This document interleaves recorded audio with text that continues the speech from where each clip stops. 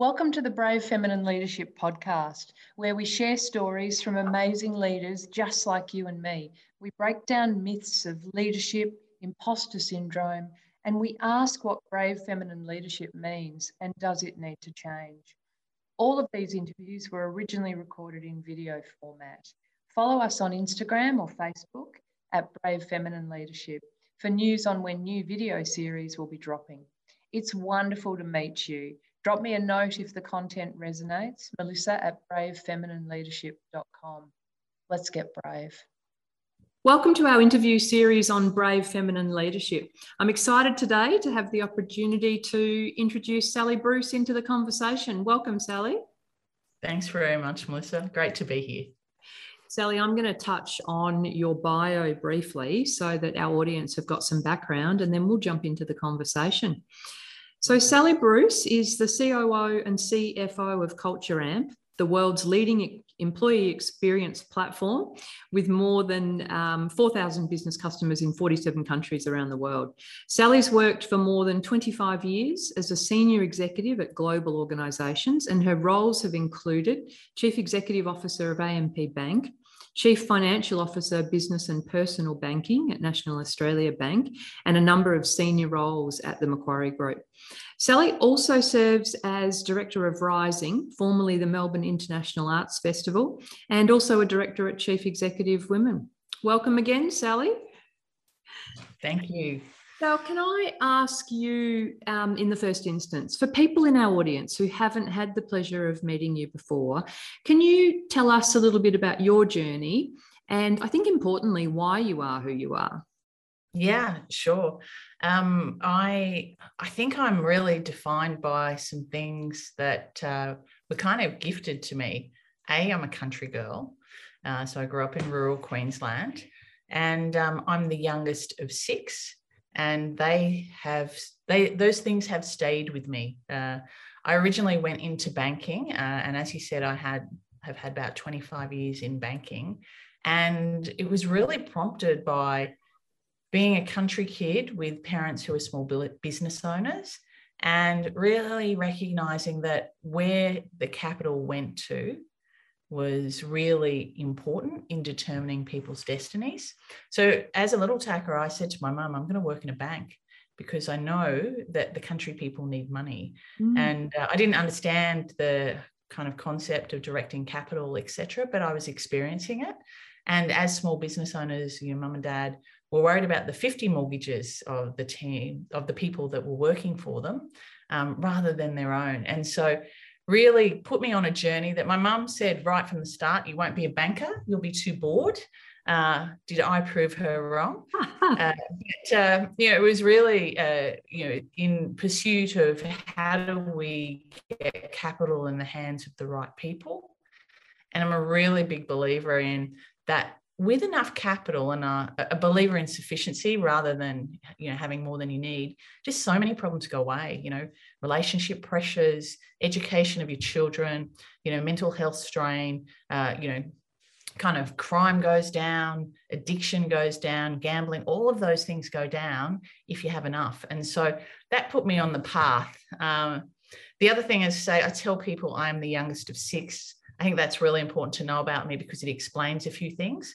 Firstly, I love people. I'm meant to be in a community and in a crowd. And so work and the people sport of that is a great joy for me. The second is I'm the youngest of six. So I have no regard for hierarchy. I love that. Right from the get-go, I had to be taller, I had to be in the conversation, etc. And that's really stayed with me as well. And I'm really grateful for the grounding of both those things. So a long career in banking, which was really I was really, really blessed. Three kind of stages of that. The first with Macquarie Group, and what a place to start your career. Amazingly just invested in me to grow as much as I could. And my first job running a P&L with them was at 21. I think that's quite remarkable to be given that opportunity. And then I moved from there to NAB, and NAB again was really a magnificent organisation for me. I ran their mortgages business for many years, and then was the CFO, which is the role you discussed before for the personal and business bank. Had never been a CFO, so kind of surprised myself to find myself doing that job. And then jumped from there to AMP Bank, which was just a joyful role for me, where I was CEO of the bank, and I really had an opportunity to shape it according to my values in an unrestricted way, which was absolutely brilliant. But also one of the great lessons of life is who owns you is important. And so AMP Bank was a really separate entity with its own board, etc., but was owned by AMP, obviously. And when AMP went into crisis, that created crisis in the subsidiary as well. So lots and lots of learnings from that. I can keep going, but as you know, I'm here at Culture Amp now, which is really, a hook turn from where I was. So many questions to dive into. I'm going to go straight into, I'm assuming that you haven't ever had much challenge finding your voice, being the youngest of 6. I think I worked it out pretty quickly. And by all accounts, I walked at 9 months, which, as you know, is really young. And anyone who knows me knows that actually I'm really uncoordinated. So it's quite remarkable that I found my feet at 9 months. So I can only imagine I found my voice as well, because I had to kind of muscle in.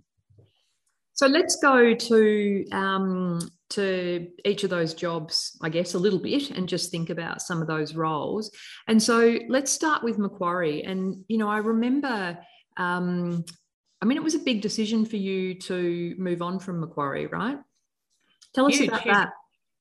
Yeah, so I started Macquarie when I was 18. They hired me while I was in first year at uni. So, literally I grew up there. And, that was just, such good luck to land in such a wonderful organisation like Macquarie. But I'd been there 20 years, and I just wasn't satisfied anymore. And, it was niggling me for quite some time that I didn't really think I was learning anymore. I could play the meetings in my head before I got there, because I knew who all the players were. I knew them well, I respected them, but I could also kind of work out and get in front of what the dialogue would be. And I started to get anxious about, am I not learning? And I'm not a great person to be bored. I should be challenged and I should be stretched. And I had 2 small children at that stage. And I think a very practical person would have said, you've got a great job in an amazing organisation. I wouldn't disrupt that now. And I sat for about 2 years before I made the decision to leave. And I had lots of people telling me that it was an absolute madness to leave. But I knew in my heart that my time was done there. I had loved it. It had served me well. I had served it well. But if I was going to continue to grow and continue the journey of learning, I needed to go somewhere else. So someone literally said to me when I took the job at NAB, you've just gone from one end of the bell curve to the other. What are you thinking? And I tell you, I knew this was a pretty big move, but I didn't expect everyone to be so vocal about it. But it was brilliant. It really, my heart was telling me the right thing. And I said, I have no regrets for my time at Macquarie, but what I've learned since, I would never have learned there. I would have learned different things, but I'm pretty happy with the decisions I've made. So you're at NAB, and one of the things I remember you telling me that has stayed with me was when they offered you the CFO role, you weren't quite sure they meant to offer it to you. Well, I'd been, as I said, running the mortgage business, which was, their largest product. And so that had gone really well, and I'd turned that around. And so then they gave me all the consumer products to run. And that's pretty sensible progression. Go, okay, you've done that there, take on the rest. Yeah. And so I was doing that, and I hadn't been doing that very long. And I got sort of a tap to say, hey, would you be the CFO for the personal bank and the business bank? And that's 80% of NAB. It's each one of those is like the size of an ASX 50 company. And I've always been a bit brave and crazy. And I thought, I'd have a crack at that. And then, but I paused and I said to them, you do know I'm not a CFO. I'm not a chartered accountant. I've never been trained in accounting. So rather than us have an awkward conversation in 6 months' time when you work that out, did you really mean to offer me this job? Yeah. And I just thought, I have to put this on the table because it's a niggle in the back of my mind. And very gratefully, they went, yes, we know all of that. None of that is a surprise to us. But we love how you run businesses. You're commercial. We see your numeric acumen. You know how the economics work. And we need strategic financial guidance. And we need you beside the CEOs of each of those. And, to help them get there faster. So we've got lots of people who can supplement you in terms of being chartered accountants, etc. So, if you're up for it, we're game. And I'm totally game. And so off we went. Sally, did you have very good mentors or sponsors at that point in time? Like, would you have pursued that opportunity on your own, or was that really down to someone spotting that capability? Look, so I wouldn't have pursued it on my own, and mainly because I've always had my head on. I love running businesses. I love running teams. I love running businesses. And so the CFO role was really tangential for me. But I'd had a few people who were kind of guiding me and advising me as I went along and talking to me about different tangential roles that I could consider. And so there'd been a few seeds planted, and there were definitely people within NAB who were really backing me and going, look, let's see how far she can go. And I mean, what a massive chance to take on someone. I knew stepping into that role what a privilege it was, because I walked into, quite a large department of finance professionals who were brilliant and who had probably been working 20 odd years with their eye on that role. And then I get airdropped in from nowhere, So there were people who had confidence to give me opportunities. Cameron Klein at the time was the CEO, and he was a really big believer that you back talent. But there were a number of people in there who were opening my eyes to possibilities. And, frankly, because I'd been in Macquarie for 20 years, whilst it was a magnificent place, I was a little bit insular. I'd never actually thought about what else I could do. And so they really opened my eyes to that, and that there were different possibilities. So very, very lucky. One of the things that's definitely come out of these conversations and talking to people is, some of the females I'm talking to who've made it to the most senior levels of business, like yourself, have had a good breadth of career. And to a certain extent, whilst you did 20 years at Macquarie, you've certainly managed and are continuing to kind of pursue that breadth. Is that deliberate? Is that, not learning? What is that? Yeah, no, I think in my example, it was good fortune.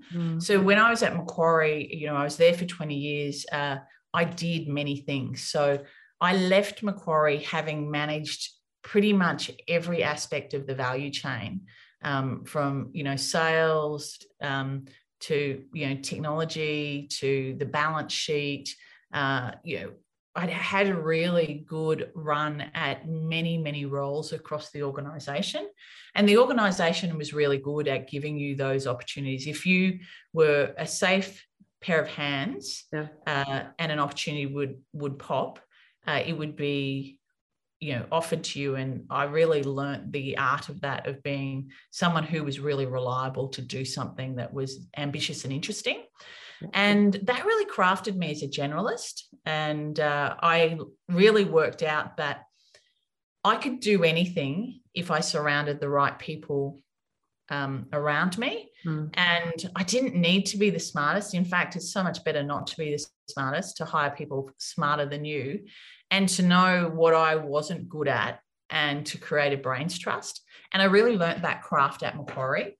And that it didn't really matter if I was the best person for it, because no one beat a great team. Yes. And so I learnt that craft always made me a generalist. And it wasn't actually until I went to NAB that I realized that there were these really narrow specializations. So, I'd go in and I'd see the risk team or something like that, or the balance sheet team, and they will have been working their entire career on balance sheet management or, capital management or treasury or risk, might be operational risk or credit risk. And it was the first time I'd really considered that there were these deep technical specialties.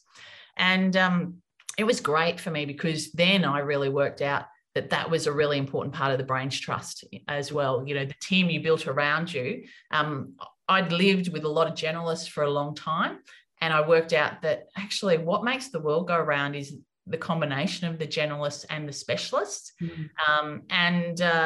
It really made me value and appreciate something I wasn't, but it also confirmed for me that I was never going to be one. I'm too quickly bored, and I love to be able to deep dive and then pop out and do something else. So I would have been a nightmare. I was very lucky to land in a place that incubated me as a generalist. So how did you find your role at Culture Amp, your most recent role? Yeah, no, well, this is a really interesting story, because I had made a decision to move cities, and I've got 2 teenage children, and we were moving from Sydney to Melbourne. So it was clear to me I wasn't going to stay in my Sydney-based role and be 5 days a week away from my teenage children. And so I made a decision that I was going to resign, and I made a decision that I was going to, you can probably take, some time off and, really embed us and our lives back into Melbourne. And I hadn't lived in Melbourne for a number of years. I would work out who the good people were who were doing the interesting things. Yes. And from there, I'd reconnect and find a new job. And I was turning 50, and I thought, actually, if I don't do something different now, I'm probably not going to. And if I've got 10 years left at work in executive life, I'll run out of runway to do something different. So I sat there and I thought about what I loved about work, and I loved the team sport. So it had to be people-based. I really love strategy that's led by culture, and I'd spent all my years developing cultures that drove strategy, and that they were always culture-led. It had to be purpose-driven. I wanted it to be fast-growing because I like a challenge, and I don't like things that stand still. Yep. And finally, I wanted it to be positively disruptive, because I also love that. And so I literally just came up with that list and started talking to, the people I trusted and I knew in Melbourne, and saying to them, hey, I need a new job. I want it to be Melbourne based, and I want it to kind of tick all these boxes. And there were 2 types of people. There were the people who were really frustrated with me and said, no. What is it? Like, is it like CEO of this, or what is it? And no. I can't name it. I want to find it and find the people. Yeah. And then there were these other people who went, yeah, I totally get it. That sounds great. And one of them was a great friend of mine and neighbor. And I was talking to her about it, and she really got it. And she said, I know someone you should meet. And we were in the deepest, darkest lockdown where you could walk for an hour a day. And as, an extrovert, 6th of 6, locked in my own home, like I had a walking schedule because, and my family needed me to be kind of catching up with other people too. And so she introduced me to this guy and said, I think you two will have a lot in common. And he just lives like a kilometre away, because we had the 5-kilometre radius. And I went, oh, yeah, I'll go for a walk with him. And I started walking with him. And it's Didier Elzinga, who is the CEO and founder of Culture Amp. And so at that stage, Culture Amp was navigating COVID, and it's a largely offshore business. So 60% of it's in the US, 20 of it's in Europe, and 20% here. Mm-hmm. And so, running a complex business in COVID times. The US and the UK are really being poleaxed, quite different to here. And we just started to go walking and talking about where the business was at, what was happening. And I was sharing my story. And Didier said, look, I really think what you're looking for is at Culture Amp. I look at all the things you said you're after. And so what we landed on then was Culture Amp is growing incredibly quickly, sort of doubling pretty much every 18 months. And he said, look, we've never done culture at scale, and that's what you've always done. You've never done technology or SaaS, but that we're really good at that. So maybe there's a 1 + 1 = 3 here. And so in my usual kind of way, I thought, oh yeah, I'll have a go at that. And so here I am. I love that on so many levels. You know, I love, how many walks were you on before you guys got to that point?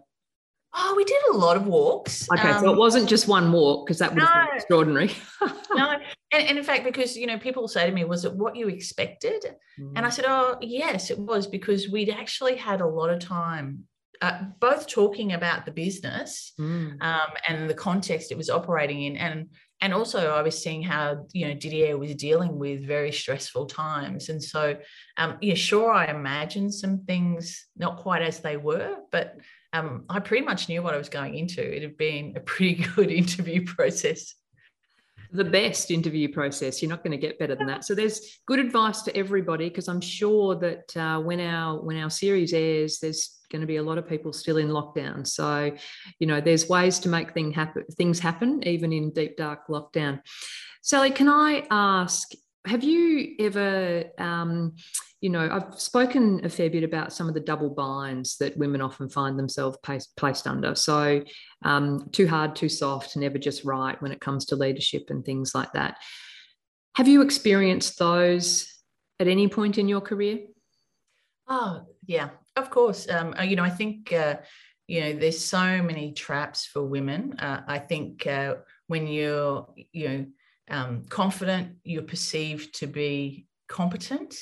And, you know, that plays really well in a gender sense from a male perspective, less so from a woman's perspective, because confidence isn't necessarily deemed to be competence. I think there's really so many traps for a woman.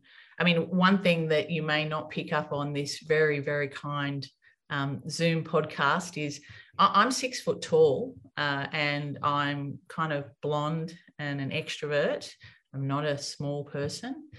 So I'm big in a room. Like, you know, it's interesting to be a big woman in a room. And, you know, you take up a lot of space and you're not, it's hard to be invisible. Whereas, you know, I think lots of times women are invisible in a room. You know, you hear it all the time, and I've seen it and I've experienced it, where a woman has an idea, but it's not heard until a man has the idea. I think one of my double binds is actually that I am big, I am present. And back to, you know, the 6th of 6th, I don't regard hierarchy, and that plays against me and for me. I think it's really quite binary, the people who love it and the people who go, is she a bit out of her station? So, you know, you definitely see that. So where do you think it's played against you, in what kind of ways? Look, it's played against me hierarchically, in terms of people thinking that I'm outside of my station. Yeah. I think it's also played against me in a team sense at times. And that one was a really great learning for me, because that's something I can control, where, you know, you're with a team and you're a kind of physically present leader who's physically large and also female. And I really worked out that sometimes the voices that were most important to be heard would not speak, because I was taking so much room. So I learnt to make myself small in those forums to try and create safety for people to speak. So kind of that's in a downward sense, the double bind, which probably doesn't get talked about as much. In an upward sense, you know, I really have had to learn to play the longer game. I think when I was younger, I would be infuriated by it. I would feel it. I would be sidelined. You know, I'd be pushed to the end of the table quite literally, or not invited, quite literally. And I had some really, you know, palpable experiences of that. And I really had to learn, instead of stepping into it and getting upset about it, that playing the longer game was the game I needed to play. And then I could be at the table to stop it happening for others. So, you know, I got really good at navigating my way in there to be the person that actually was missed because they were so valuable and we wanted their contribution to the conversation. But then I never, ever forgot how I was treated. So, you know, get really good at, if, you know, Melissa, you said something and then it wasn't heard until the bloke said it, going, oh, yes, well, yeah, no, you agree with Melissa. I hear that. I hear that. But I did have to play a longer game and have a bit of patience to kind of navigate some of that stuff. Why do you think you've been as successful as you've been? Look, one of my bosses at Macquarie said to me once that, and, you know, it was both a compliment and not a compliment. One of my dear, dear friends still today, he said to me, I always give Sal the thing that is hardest and worrying me most. And he said, because two things happen. One, she always comes back with 110 or 120% of what I expected, and I don't have to worry about it, and it's solved. Second, it keeps her really busy and she's not a pain in the ass. So, but I think it's the first, you know, I have a really good ability to work with people to solve things. I'm positive and ambitious, but I don't, you know, I really drive for teams that are intelligent, ambitious, and humble. And I think the humility is really big because, you know, we do great things, but there's no heroes. It's like the team wins. And, you know, so at times I wonder whether, you know, that's a bad thing, that, you know, we don't grab more of the kudos or make ourselves large from the accomplishments. But actually, I think it's been a real kind of secret to my success because I can get things done. I don't have to kind of be the winner in the race. I want to lift the whole boat, and people really trust that, and they work with that. And I work really hard to grow the people in the team. And so I just find people do extraordinary things when we line up and go, okay, we want to do this. Yeah, it looks impossible, but hey, imagine what you can say you've done at the end of it, and I'm going to do everything to help you get there. And so I've always surrounded myself with great people. As said earlier, it makes no sense to me why you would not hire people smarter than you. It has served me extraordinarily well. Take the pressure off. Oh, well, you know, who wants to have all the answers? Oh, my God. And who could? No, I'm just thinking, oh, please don't look at me. Like, someone in the room must know what we're doing here. So why do you think, you know, a curious question that I've explored throughout the series is, you know, we've seen, you know, good movement at board level with females, still a way to go. But at senior executive levels, we're not. And, you know, I refer to the CEW report actually around executives in the ASX 200, with the last 2 years, 50 CEO appointments and 3 of them being female. Why is that slow and feels like it's stalled? Yeah, well, it's hard. It's really hard as a woman to succeed. It's, you know, you're succeeding in a world that is not designed for you. So let's talk about caring responsibilities.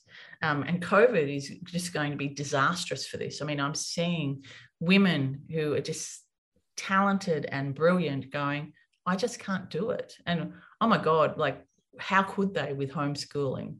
You know, we need to create a system and a set of expectations where households and caring responsibilities are shared responsibilities. And, we need to accommodate that. So flexibility in the workplace is still so far from where it needs to be. Societal attitudes are so far from where it needs to be. So, and let's just talk about the school system, pick up and drop off times, like so far from where they need to be for us to access all the amazing talent. And, when I left uni, we already had more than 50% women graduating. So yes. More women than men. So we have had for more than 30 years, more women than men graduating. So the system is not working.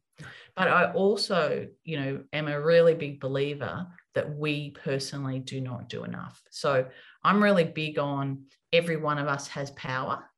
And so, just last week, beautifully, someone I worked with probably 15 years ago pinged me and said, I did a talk this week and I spoke to how you role modeled raising children and having a big job and made it okay for the rest of us. And I thought, oh God, 15 years ago. Yeah, we worked a long time ago together. But, things like that change people's destinies. Absolutely. And so are you as a leader providing absolute flexibility? Like I remember a long time ago it was when I first went to NAB. I said to them, if you want to work flexibly, no, the answer is yes. The question is, how are we going to share responsibility for that? And oh my God, it was so controversial because all the people leaders who reported to me went, what have you done? Like you've just said every one of my team can ask me to work flexibly and I can't say no. And I went, yes, I have. And so, we have a lot of personal power on this stuff. We have personal power to keep women in their jobs by making it easier. We have personal power to make sure that they're paid fairly. We have personal power to hire diverse teams. Like you don't need to wait for the company policy for this stuff. No. Like, sure, the company may not be there, but your team can have absolute flexibility, freedom. They can have like pay for like roles. You make those decisions and you can have, the most diverse group of people across gender and all other attributes, whether it's racial, religious, sexual preference, etc. Like you do that. And I think we wait too much for people to do it for us. And actually one of the greatest gifts for me of going into the CFO role was I walked into the finance department and I had the most diverse team I'd ever had. And so I just can't believe we don't use our finance departments more. Like they are full of really smart women. Yes. And they are full of people of different cultural backgrounds. Like I walked in and went, I don't have a diversity problem in here. This is the first time I've never had a diversity problem.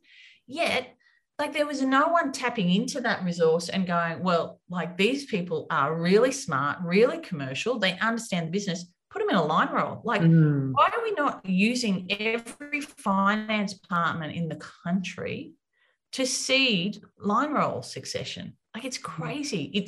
It is actually the most likely role to go to CEO, but we still don't get the women or the people of colour or diversity to the CFO. Like we don't even pull them up in the channel they're in, let alone seed them across the organisation.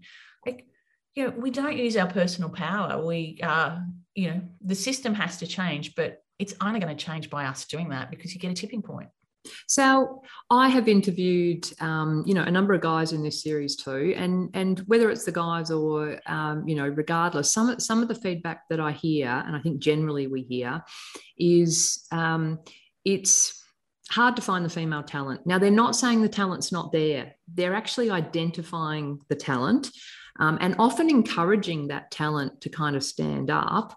But I think some of the points that were flagged with me was, it's 4 times as hard to convince a female that, yes, they can take that job on compared to potentially a male who might be waving their hand around with potentially less suitability.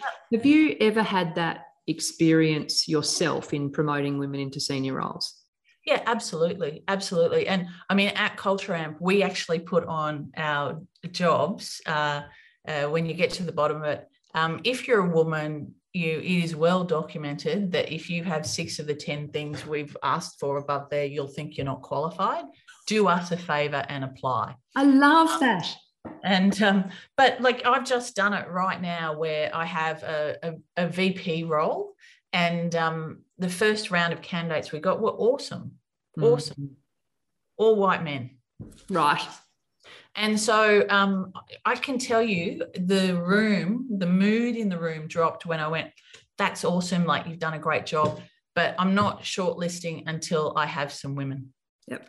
And so that required, and literally I contacted everyone I knew in the world pretty much who for that specialization would have a connection, and said, I want some diverse candidates. They can be culturally diverse or gender diverse, but if you know anyone who is talented who could apply for this role, I want their name. So I got those sent to me, and I actually got everyone running out into the network to pull people in. It added months to the process. Yeah. And, someone said to me, we're going to lose the best male candidate here because they'll take another job. And I went, possibly. Yeah. Anyway, this week we ended up, having last week, the final interviews with the best 2 candidates, one male, one female. Yep. And unanimously, we landed on the side of the female candidate, which was really fantastic because, there's no sense of compromise, etc. And the person who I particularly frustrated in this process went, I've learned something here. You've got to work hard to get them. You've got to work hard to find them. And, I've turned down jobs where, one was on paper, it looked amazing. And I actually just knew it wasn't where I was going to thrive as a woman. And strangely, it was the thing that I nutted it out with was they had a major sponsorship for their brand. Right. And it was a sporting sponsorship, but they only sponsored the men's sport. And I said to them, so like, you don't sponsor the women? And it was kind of like, oh yeah, no, we've never thought about that. And I just went, yeah, no, I'm not going to work here. That's actually quite unbelievable. And I think organisations trip up all the time because women go, you're not going to provide me an environment to thrive. So if you're having trouble attracting women, I'd be looking at, are you helping them thrive? Because women are the greatest networkers ever, even though it's not in the pub or the golf course or all the places you think it is. I'll ring a girlfriend in a heartbeat and go, is this person okay? Would you work with them? Yes. Are they going to let me go home when I've got a sick child? We do that like masters. We're world's best practice at that. So the network will tell me, should I work at that company? I go, go there for a skill. Don't go there to stay there because they'll be terrible and you won't be able to manage your other commitments. And so if you can't attract women, I think you're not looking hard enough, or you're not working hard enough to provide an environment where they believe they'll thrive. That job description line at the bottom is genius. That's good. Sally, a lot of people feel that they're stuck. They need to make a decision about maybe leaving somewhere, or they're not learning, or a whole range of different things. What's your advice to people who are kind of feeling stuck at this point in their career potentially? Yeah, I'm really big on make the change, back yourself. As I said earlier, I worked around AMP Bank during the AMP crisis. And, there are a lot of people who were quite genuinely concerned, with everything that's gone on. Should I stay here? Can I actually move because I've got this on my CV, etc. And I was constantly saying to them, you are not stuck. That is your perception. Your perception is you can't move. And yes, there are times when it's harder than others. I think if you're 9 months pregnant, resigning might be a bit tricky.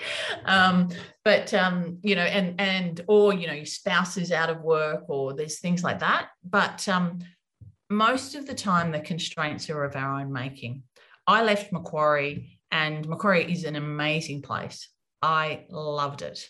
And, but I truly had drunk all the Kool-Aid and was frightened that there was nowhere else good in the country to work. Yes. And I've met so many of my colleagues who go, like, are there really good places outside of Macquarie? Because, you know, Macquarie's great. Go, yeah, no, there are great places and great people. You can find them. They do exist. And so I think most of those constraints of our own making. And I would advise anyone who is lacking the confidence to make the change to find the person that they regard the most and they trust the most, and ask them if they think they've got potential elsewhere. Yep. I know the answer will be yes. Yes. And then they should listen to them. Yep. They should feed their ego a bit and listen to them. Sally, in my conversation with David Thodey, he talked about seeing some leaders who won't reach their full potential because they lack self-awareness of their, you know, impact on others around them. You sound like quite a self-aware leader, particularly when you talked earlier about sometimes needing to reduce your impact to create space for others and things like that. So, Sal, what would your advice be about the 3 questions a leader should ask themselves to become more self-aware? I think the first one is something I referenced earlier, is, are you doing everything in your power to create a better workplace for your people? So much that we can do without waiting for the system. And I think that's incredibly powerful. And spending some time of reflection on what are the things in my control that will create the best work environment is only stuff that's going to amplify your leadership. Those insights are just so valuable, and you change the world for the people who are working for you. The second one is, and I'm a really big believer in having a network of people who you can really share with. And so I create relationships with people where the rule is I will share wildly with them. Anything I have that is useful to them, be it knowledge, be it IP, whatever it is, I will make it available to them to help them be successful and help them on their way. Some caveats, obviously, in banking, can't be illegal, you can't be colluding, all of those kind of things, but that's pretty easy to navigate. No one asks you to do that stuff anyway. It's like, have you done this before? Who have you used? I've got this problem. And so I really index on doing that, because what is reciprocated is extraordinary. And that is, you have a group of people who are both, well, they're capable, they're trustworthy, and they're generous. And so they're a great network of people to help you, and it can help you with things. But what's really great from a leader's perspective is they're great with advice and they're great with feedback. So in this situation, what have you done? How have you seen it? Or what am I doing? What am I missing? And giving you the feedback. Perhaps this is what's going on. This is how you show up. This is what's going on. And I find that the feedback thing and finding people who can give you feedback is just gold, because it's hard to give feedback, and you have to be courageous, and you have to really care, because you can give someone the feedback they need to hear, but you have to risk that they may not respond well to it. And so only people who really care for you are probably going to be brave enough to do that. And so facilitating that environment where people will tell you what you need to hear. And, you know, I think you have to kind of pay it forward. You pay it forward with trust and creating that. So that's really, really big. Look, and the last one is you've got to role model what you want to see. You really, really do. If you're doing it, it's not do as I say, not do it as I do. You actually really have to.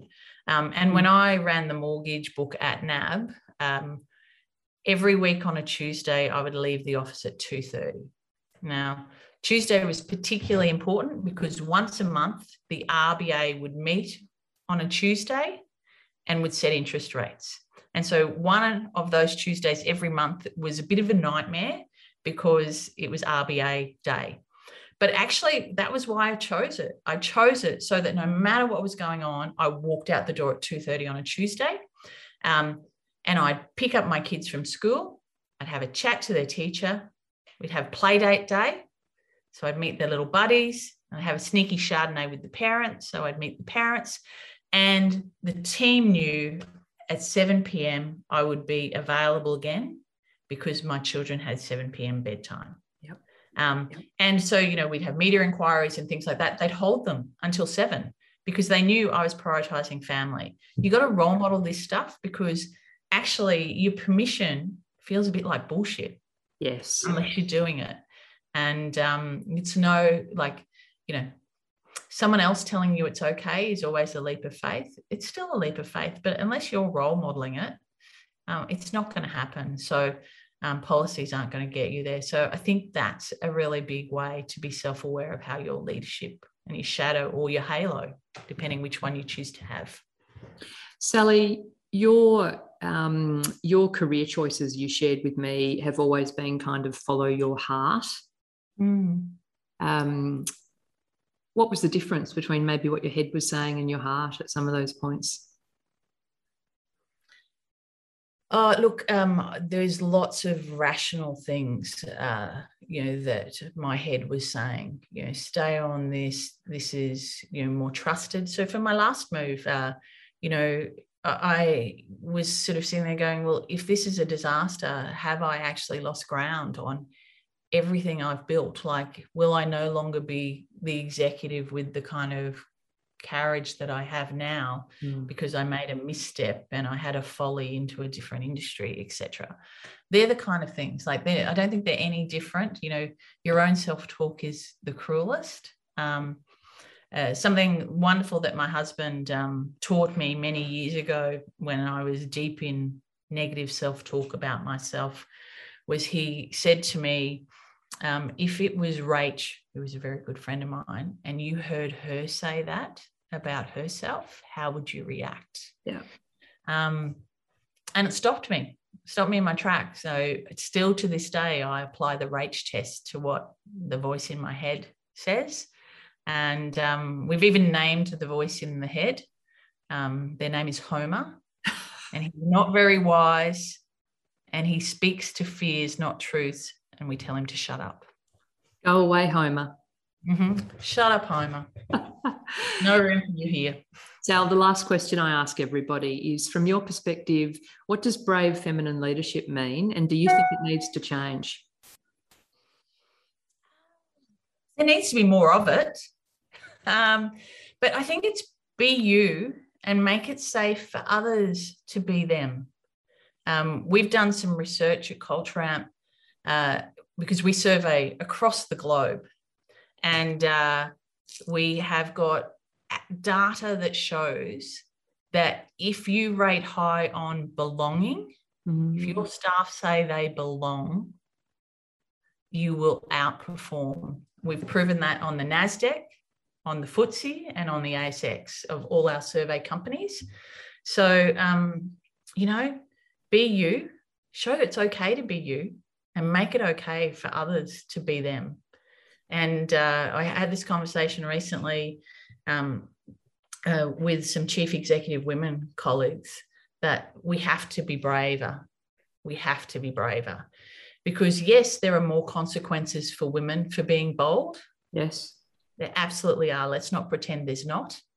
But if me, as a white and privileged woman, can't take those risks, how can I expect anyone else who doesn't have all the natural born favor that I have? So it's on me to make those steps, to be the one who creates the ruffles. Because, if I'm a young woman, like God forbid I'm Brittany Higgins, it's just, the weight of the world is against you. You've got power disbalances, let alone if they're cultural differences or anything else about you that makes you feel like you don't belong. So, those of us who are born naturally with, the wind at our back, even though there are bigger consequences, have to be prepared to face into them. Sally, thank you so much. And, you've demonstrated by joining these conversations, you've demonstrated how willing you are to, give what you know and share what you know. And so I'm just so appreciative of you sharing your time with everybody. Thank you for being so generous with it and for joining our conversation. Oh, it's been fun. And I just hope there's a kernel out there for someone, discard what doesn't make any sense for you or work for you and pick up the bits that do. And good luck with it. There'll be kernels for sure. Thank you, Sam. All right. Hello there. If you're enjoying the podcast and would love to accelerate your own growth and leadership, then head to bravefeminineleadership.com/brave tips for your gift from me, where I've captured all of the amazing tips and themes that came out of these conversations. I hope they help you feel your brave rising.